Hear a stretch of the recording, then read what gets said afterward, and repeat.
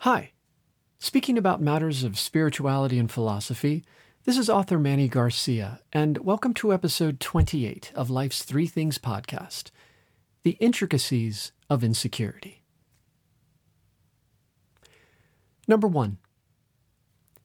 Insecurities will not secure themselves. Governing a human mind inevitably produces the experience of our mind sometimes having a mind of its own. That is to say that human minds love to play the role of commentator and critic. From a practical perspective, this inner commentator can be somewhat helpful when it comes to interpreting and navigating the world.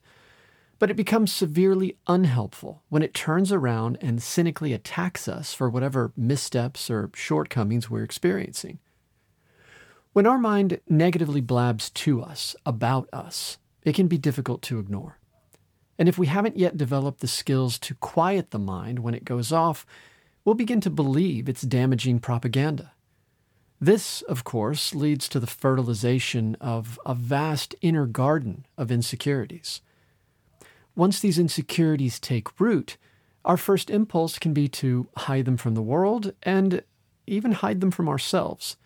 They aren't pretty, so we don't typically want to look at them, much less have anyone else see them. Yet we cannot heal insecurities that we refuse to confront. And despite our attempts to bury them in the graveyard of our subconscious, they'll always pop up in zombie-like fashion at the most inopportune times. When that happens, we have to scramble with White House press secretary agility to spin, defend, or creatively explain whatever wayward actions or words our insecurity has caused us to display. Confronting and reconciling our insecurities is a hugely beneficial process that unfolds over a lifetime. Making peace with that ongoing process is a key factor in enabling its progress. On board our soul's flight through eternity, we all have emotional and psychological baggage to handle, most of which is unseen by others. But it makes our journey much less difficult if we don't compound our insecurities by attempting to ignore them. And though they may seem like inner locks to which we don't have the keys, when we focus on them one by one with the intent to grow past them, we'll inevitably find that those locks will open. Number 2, insecurities love company. Inseparable from the inner thunder of insecurity is the emotional lightning of self-disapproval. One inevitably leads to the other, and together they form within us a stormy atmosphere that ultimately cannot be contained. Like an electric arc, your self-disapproval will connect to another person's self-disapproval, creating a subconscious circuit of negativity between you. This circuit will then discharge in one of two ways: as an energy-draining, woe-is-me pity party of commiseration, or as a fight with aggressive attacks of criticism and psychological projection. To break this unpleasant circuit, you must silence your own inner critic.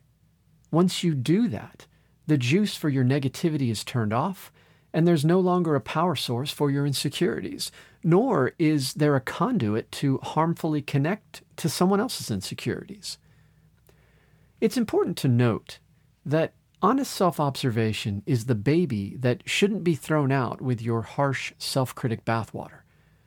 The presence of self-judgment is how you tell the difference between critiques that damage your self-esteem and gentle, helpful self-observations. When your judgy inner critic does show up, it can be helpful to take a few deep breaths and then recast that harsh inner voice as an outer voice, as if someone else were speaking to you. If you see that there's a nugget of truth within that criticism, you can respond to it with a simple, "Yes, that's something I'm working on." Or, if you see that your inner critic's voice is just baseless negativity, you can respond to it with, "Thanks for your opinion, but let's agree to disagree." Number 3, insecurities crave approval. When we harbor insecurity, it eventually becomes the equivalent of a black hole. It has an insatiable appetite, and it's primarily interested in one food source: approval. Since it's not getting that from us, it will ferociously seek it from others. But this is a recipe for constant disappointment because our insecurities have now put the fate of our happiness and our validation in others' hands. True validation can only come from approving of ourselves while giving the world permission to not approve of us. In doing so, we will experience the joy of freedom, which automatically comes from decoupling our self-worth from our reputation.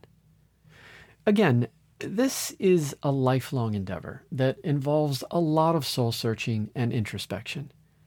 The alternative to doing that work, though, is to risk losing ourselves while frantically managing an image that will win the approval of others.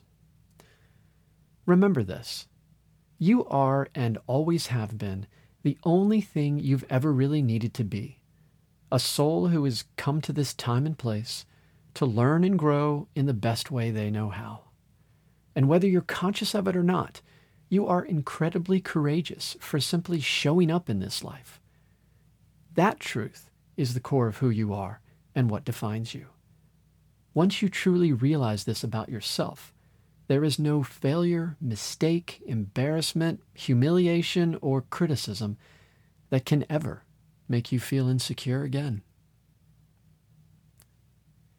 You're invited to stop by authormannygarcia.com to find books, social media links, and much more content like this. Until the next episode, stay well.